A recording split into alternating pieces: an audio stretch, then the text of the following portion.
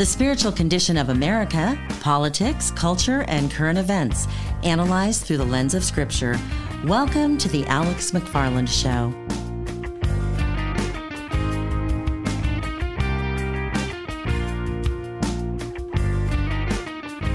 Have you ever shared your Christian faith and someone will give an objection by saying, well, I believe in science. I don't believe in faith. I believe in science. Hi, Alex McFarland here, and I'm so excited about the guest that we're going to converse with here in a moment. His name is Jay Seegert, and he and I are speaking this week at a youth camp, a large Bible conference that contains one of our youth camps in Iowa, and we are having a great week. We're in front of probably a couple of thousand adults in the adult sessions. I've had the honor of speaking, sharing the stage where people like Haddon Robinson and Erwin Lutzer and Josh McDowell have spoken, and I am very honored to be speaking this week. And then we've got a youth camp, one of our summer camps that we deal with apologetics and biblical worldview. And one of the speakers I met yesterday, Jay Seegert, I just wanted to converse with him a little bit. He's dynamic. God is using him to equip young people to defend their Christian faith. And we'll talk a little bit about apologetics and science. So, Jay, thank you so much for being with us on the program. And I want to hear what you have to say about apologetics and defending the faith. Well, it's a great topic, and I've morphed over the years. I mean, my wife has helped me greatly connect with people. She said only about 17% of people like lectures. So I've morphed from just lecturing and being a fax machine, spewing out facts, to really kind of connecting people in real life. So one thing she's helped me with is affirming people. So when a skeptic says something, I first try to find something very positive. I told one Satanist that I said, I think you think more deeply than most Christians that I know, because the questions you're asking are great questions. So try to affirm people. I also ask for clarification. Like in this case, they believe in science. I say, tell me more about that. What do you mean? When you say that, what do you actually mean by that? And if I have enough time, I would go further and say, let them know that science that they believe in actually only makes sense within a theistic worldview, that we can't really even have a basis for doing science if there really is no God. So I would start with that. Now, your background is engineering, right? Engineering and physics, actually, yep. So tell us about that. When you were going through your physics and engineering education, were you a believer at that point? Yeah, I placed my trust in Christ when I was 5 years old, grew up in a great biblical worldview household and church, went to a Christian college and John Brown University in Arkansas to study mechanical engineering, got a degree, but then I became more interested in physics. They didn't have a physics major, so I left Arkansas, went back to Wisconsin, where I'm from, went to a state university to get my degree in physics, and that's when my world changed, because all my professors were telling me I was wrong about everything that I believed, and I realized for the first time in my life, I know what I believe, I just don't know why. I couldn't defend the Christian worldview, so God put it in my heart to start looking into things, so I've been looking into things for 38 years. Who were some of the first apologetics writers or speakers that had an influence in your life? Well, certainly at the time, because my professors were challenging me regarding creation and evolution, studying physics, the Institute for Creation Research, Henry Morris, Duane Gish, I devoured 2 books. A friend of mine loaned me 2 books. I read them cover to cover. That got me started. What is creation science and scientific creationism back in the mid-'80s. And then also, obviously, Josh McDowell and Evidence That Demands a Verdict, the first version. He came out with that book. I also read that cover to cover, and that just really got me fired up in my faith. Did you ever come across the book? Because, Jay, this really takes me back as well to the 80s. I became a Christian when I was 21, and I well remember the early to mid-'80s. And Josh was huge. Josh McDowell, he's been on our program many times. I had the privilege of meeting Duane T. Gish, one of the great leaders of creation versus evolution. Brilliant guys. Here's a book. Does this ring a bell? The Early Earth by John Whitcomb. Oh, yeah. I met John Whitcomb, too. In fact, I saw him speak when he was probably in his mid-upper 80s, and I was so impressed with how slow and calm he was. I thought, this guy knows so much, but he doesn't feel he needs to get everything out in this particular sermon. So brilliant. Yeah, I also read The Early Earth and the Genesis Flood as well. And, folks, I've got to say, and if you're just tuning in, we're talking with Jay Seegert. He's a keynote speaker, an engineer, physicist, the Starting Point Project. Plus, he's collaborating with us this summer in our youth apologetics camps. And folks, you know, I never recommend a book that I myself have not read at least once. I mean, that's our rule around here. We recommend a lot of books, but I never recommend a book that I haven't read at least once. Folks, in the strongest possible terms, I would urge you to get the Apologetic Study Bible with notes by Henry Morris. There are so many good verse-by-verse notes, but then there are many, many appendices, the plural of appendices, on the fruits of an evolutionary worldview versus the fruits of a theistic Christian worldview. But Jay, you're really taking me back to when I was first getting into apologetics, because I read those books, The Genesis Flood by Henry Morris, then a number of other apologists like Ken Boa, and then of course Ken Ham came along. All of that to say this: for the person that wants to defend their faith, whether it's does God exist, how do I reconcile what Genesis 1 through 11 says with what I heard in high school science class growing up? What about Jesus, the resurrection? Jay, you've been in the apologetics field a long time, so have I.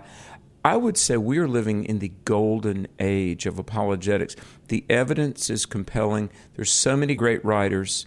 In the 80s, whereas if you went to the bookstore, you might have had a dozen book choices, today there are literally hundreds, and they're good books. Despite the challenges, we're living in a great time to do ministry, aren't we? We really are. It's really not about the evidence, and that's one thing I've learned in 38 years of speaking. The evidence is fine, but we're really dealing with a heart issue, and that's one of the main points that I try to get across to parents, because in a nutshell, I'll give a talk. I'll talk about the myriads of Christian youth walking away from their faith before they leave college. Parents come up to me, and they say, that was my son, that was my daughter, little Billy walked away from his faith. He grew up in our home, and he went off to college, comes back an atheist.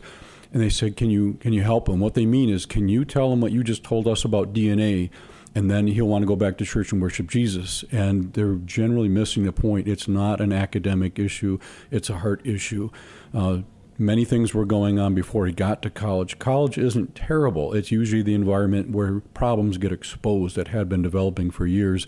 So I try to get the parents to realize that they need to kind of up their game a bit in their relationship with Christ themselves, and then in their relationship with their children. The apologetics are fine, but it's really rare that these kids are walking away simply because of academics. Brother, you hit the nail on the head, and I really don't know another apologist that I've heard say that as clearly. It really is a heart issue, because creationists and atheists have the same evidence. I mean, we all have the same witness of creation and conscience and Scripture and Savior.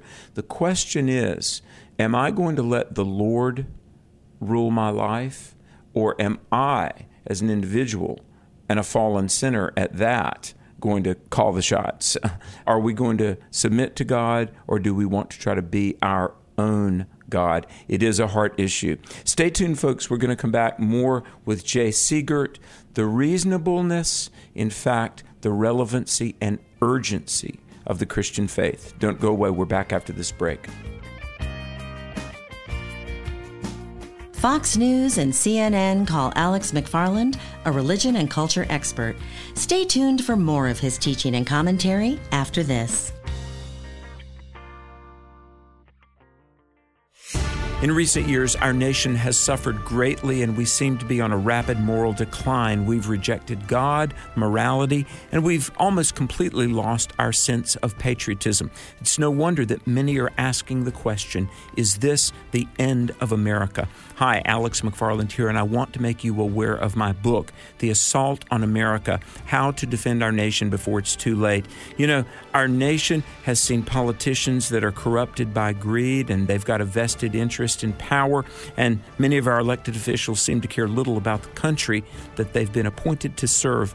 Read my book, The Assault on America. We can stand up for our great nation and defend America before it's too late. It's available everywhere. You can learn more on my own website, which is alexmcfarland.com. Read the book, The Assault on America, How to Defend Our Nation Before It's Too Late.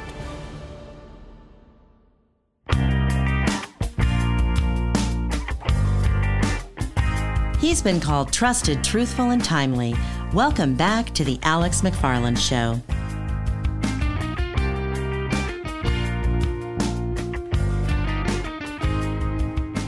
Well, welcome back to the program and my very special guest, Jay Seegert. Jay and I are speaking to teens this week in Iowa. This is our 5th of 7 youth camps this summer. And folks, by the time you hear this, the summer of 2023 will be somewhat ebbing to a close. But the website, equipretreat.org, equipretreat.org. By the time summer is over, we will have been, in addition to our other speaking tour, the Cove and so many conferences around the country, but in terms of our 7 youth camps, we will have been in front of 1,250 teens this summer. And folks, let me encourage you, young people do care about truth. Young people are responding to the gospel. Every city we're in, we're seeing people get saved. Even like here in Iowa this week, praying with 60-year-olds who want to make sure that they know Christ. And so, folks, your prayers and your financial support are enabling us to take the gospel and, as I say, evangelize the lost and equip the saved. We're trying to woke-proof America's teens. So if you would consider helping us, a tax-deductible gift you can give at my own website, which is alexmcfarland.com. Securely, we've never had a data breach. By God's grace, I don't think we ever will. alexmcfarland.com, or you can mail a contribution to simply TNG, as in Truth for a New Generation, P.O. Box 485, Pleasant Garden, North Carolina, 27313. Well, Jay, let's talk about, before the break, we mentioned a heart issue.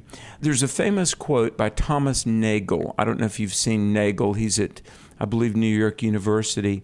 And my friend Gary Habermas debated him. Nagel says this, and this is a quote. He said, "It's not that I don't believe in God, and naturally I hope I'm true. It's that I don't want there to be a God. I don't want the world to be that way," said Nagel.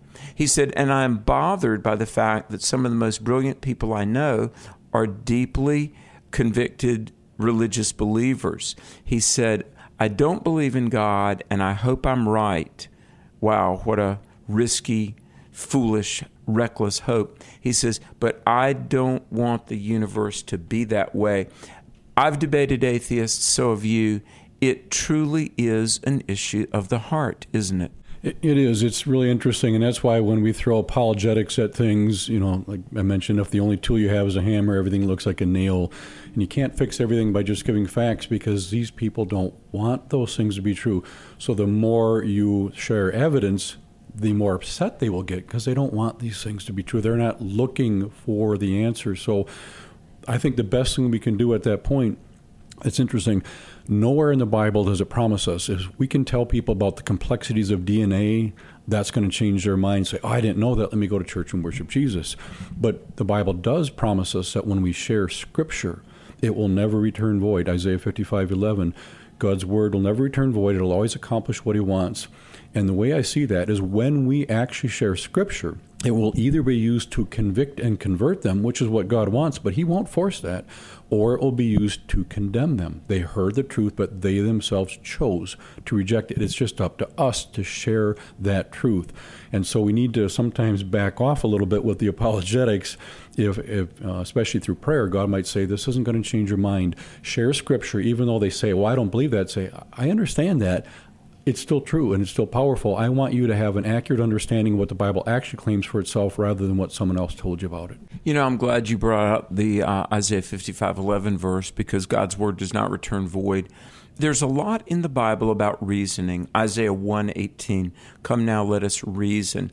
And Acts 9:22 and in Acts 17, Paul reasoned and argued and alleged that Jesus is the Christ. But while we humans are rational creatures, it's interesting, we can think rationally, but we only do it on a selective basis, don't we? I mean, we want to justify ourselves and somehow give ourselves a pass whereby we don't have to repent and turn to God. But that's faulty thinking, not to mention spiritually detrimental, isn't it? It really is. And when I'm talking to skeptics, before I jump in trying to defend what I believe, I ask them questions. They usually will make truth claims. So I ask them to clarify that. What do you mean by that? And then how did you come to that conclusion, and why are you confident in that? And sometimes I'll ask them, what makes more sense? That if you were to die and stand before God, he would judge you based on whatever standard you came up with, or would he judge you on his own standard? Every single person has admitted, well, it makes more sense he would use his own standard. I said, well, that's pretty important for us to know what that standard is. But many of the skeptics, it's a spiritual issue. They are spiritually deluded.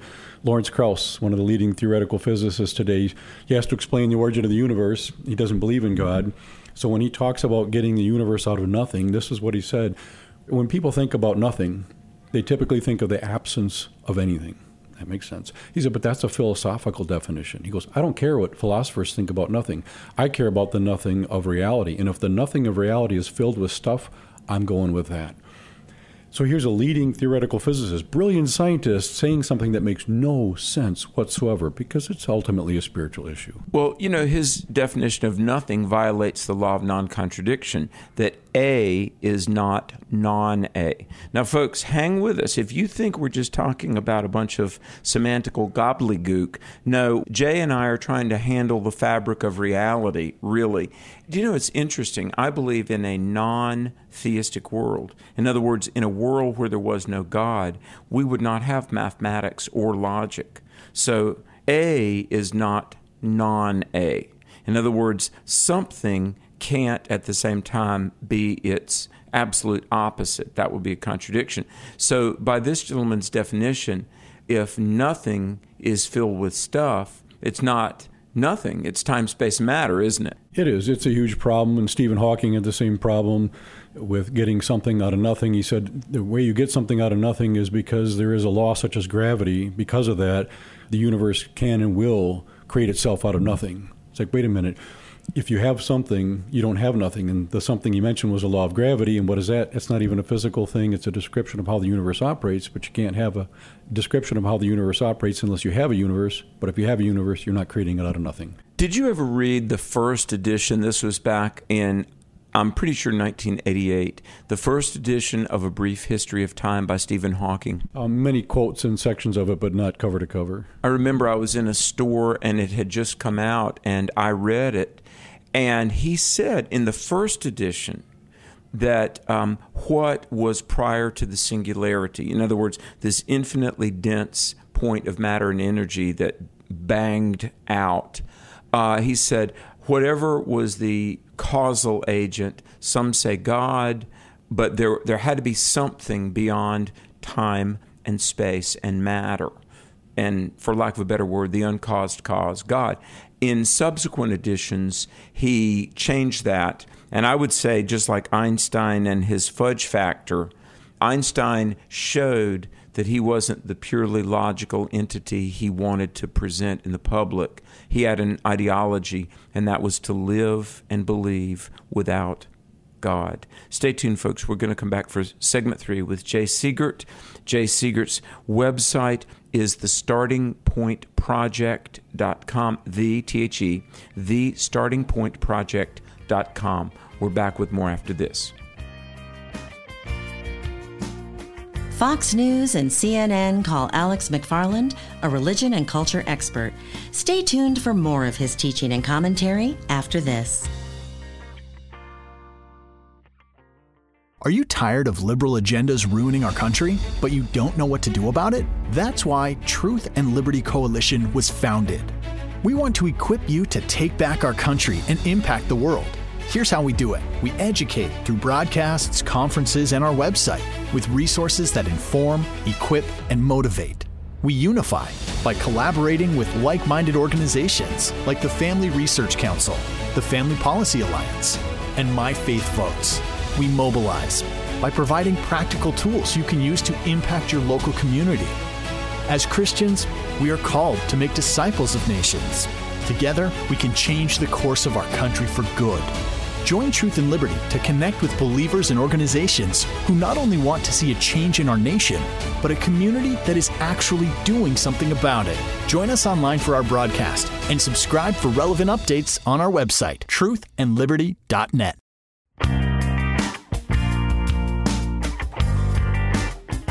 He's been called trusted, truthful, and timely. Welcome back to the Alex McFarland Show.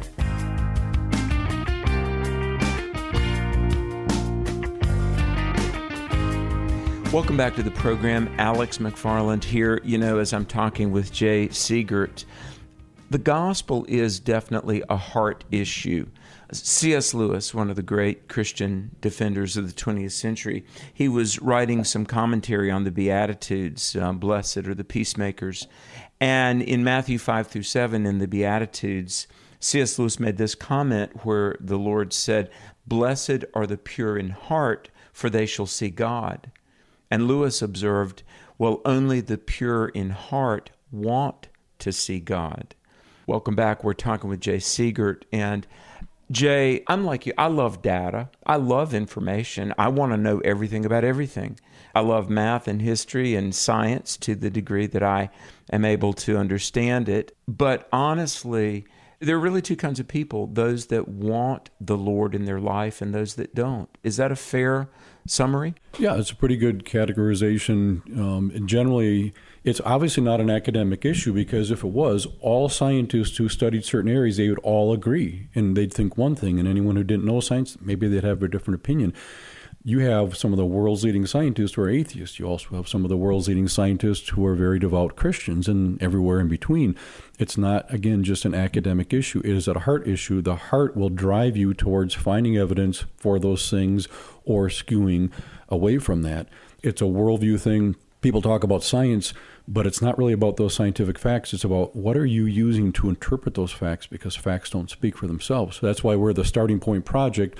Christians have a starting point that they believe that God exists and the Bible is His Word, and we use that foundation to interpret everything else, including what science and logic are, history, philosophy, ethics, and morality. There's a myth that science is settled, whether it's evolution, natural selection, climate change, the origins of the COVID virus. I mean, isn't there this public generalization that science, this entity, science, has spoken?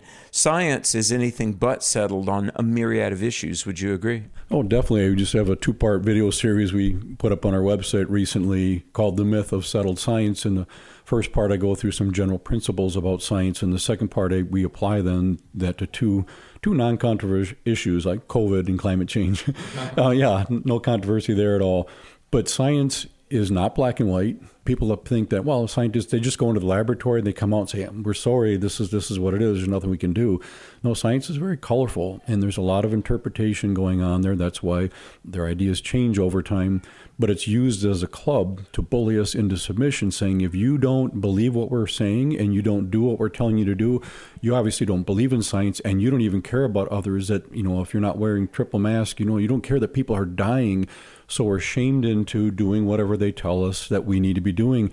And the time for debate is over, they tell us. It's been settled, been there, done that. So just do what we're telling you to do. And in my talk, I go through 9 different examples of how science is used as a club to get you, to beat you into submission when the science is far from being settled. When COVID came out, by the way, I had 3 different medical doctors that listened to me on the radio who called early in the COVID game and said, Alex, you don't know me, I'm a medical doctor, but please don't use my name, but I don't want you to take the vaccine. And I felt led to call you. I was on a debate on Fox News with a black pastor. I'm sure he loves the Lord, I don't dispute that, but just a very foolish person. And he said, and I quote, he said, you don't take the vaccine because you want folks that look like me to die. When you hear a nonsensical statement like that, you don't even know where to start. Let me say this. Scientists, although they are very fluid all over the map, they're not coolly rational. They've got an agenda. But science and scientists, science has become the new religion, and scientists have become the new clergy almost. Would you agree? Yes. I mean, most people, again, are intimidated by science in general, and they think these guys are experts. And the thing is, the PhD scientists, they're generally very brilliant in their sliver of the universe. They know a lot in their area. They generally know very little outside of that. And one of my mentors, Dr. John Sanford from Cornell University, he's famous for having invented the gene gun. He was an atheist for most of his life. He founded a group called Logos Research Associates. It's the world's largest consortium of scientists who are Christians and creationists. I've been on the board for 10 years. Last November, they asked me to step up and be president. So it's just a great group of guys. But he told me, do not be intimidated by all these other PhD scientists because they know a lot in the area. But he said, you know much more about the big picture than they will ever know. Again, they're smart people, but the Bible says there's a big difference between intelligence and wisdom. The fear of the Lord is the beginning of wisdom. A lot of these scientists, they don't fear God. A lot of them don't even believe in God. Well, when it comes to even things like history, one of the greatest historians of the last half millennia, Will Durant, he won the Presidential Medal of Freedom. His either, depending on which edition you buy, either 12 or 24 volume set on the history of civilization, has been called one of the most important works of history in history. And many of the atheists that I've debated have never even heard of Will Durant. And that can wax eloquent on the subject in their lane, and I respect that.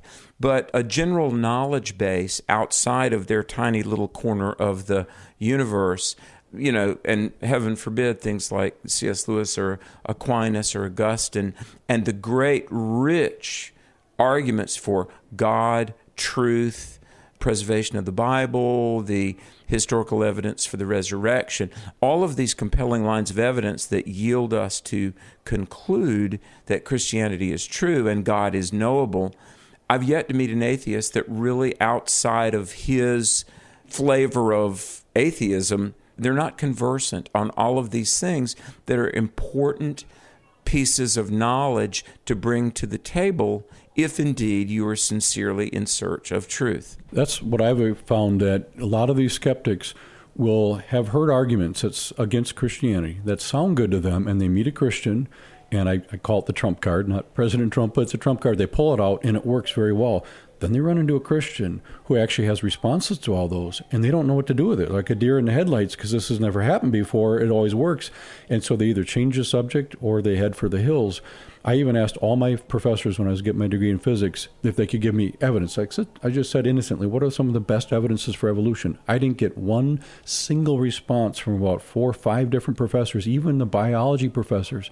I'm not saying that there's no one on the planet who would share something, but most don't. They hide behind the cloak that, well, someone's discovered it, it's out there, it's good. No, I don't know what it is, I don't need to. They've already proven that. It's settled science. So they themselves are exercising great faith, and it's actually a blind faith. So what do we do? To the people listening, Jay, or for the people listening that are believers and they're overwhelmed, they're like, I can't read all of these books. I'm a Christian. I care about my neighbor. I want to be a witness effectively. Give us some advice. Really quick in a nutshell. The world's always been getting slowly worse morally. A few years ago, the wheels fell off. It's crazy. Bad news is we can't fix it. Good news is God's not asking us to fix COVID, climate change, transgenderism, gay marriage, wokeism, cancel culture, nothing. He's asking us to share the gospel with those around us. So the quick answer is you don't need to have all the facts in your head. Just know you can trust the Bible from cover to cover. Be praying for opportunities that God has people cross your path that he wants you to share the gospel with, and knowing that if they bring up tough questions, answers exist. Even if you don't have them off the top of your head, you can always get back to the people. But go out there to share the gospel, knowing you can trust the Bible. Wow. Well, Jay Seegert of the Starting Point Project, website, thestartingpointproject.com. I want to thank you for being with us today. And folks, let me encourage you. We often share this, 2 Peter 1:16-21, regarding the gospel, the death, burial, the resurrection of Jesus for the sins of the world. We have not followed cleverly devised fables. It's real. Jesus is risen, and he's as close by as a prayer. I hope you're committed to make him known, and I hope that you do know him personally. If we can help you in any way, on my website, which is alexmcfarland.com, there's a tab. What does God say about my relationship with him? If we can help you come to Christ, help you come back to Christ, help you stand strong for Jesus Christ, it's our honor to do that. May God bless you and stand strong for truth. Alex McFarland Ministries are made possible through the prayers and financial support of partners like you. For over 20 years, this ministry has been bringing individuals into a personal relationship with Christ and has been equipping people to stand strong for truth. Learn more and donate securely online at alexmcfarland.com. You may also reach us at Alex McFarland, P.O. Box 10231, Greensboro, North Carolina 27404, or by calling 1-877-YES-GOD and the number 1. That's 1-877-YES-GOD-1. Thanks for joining us. We'll see you again on the next edition of The Alex McFarland Show. Do you have a desire to deepen your faith, better understand Christian apologetics, or to get a biblical perspective on current events? Well, I've tried to make it simple for you to do just that. On my website, alexmcfarland.com, there's a new section called Ask Alex Online. It's simple, it's clean, and you can read my answers to common questions about God, faith, and the Bible. So visit the website, alexmcfarland.com, and look for the section that says Ask Alex Online.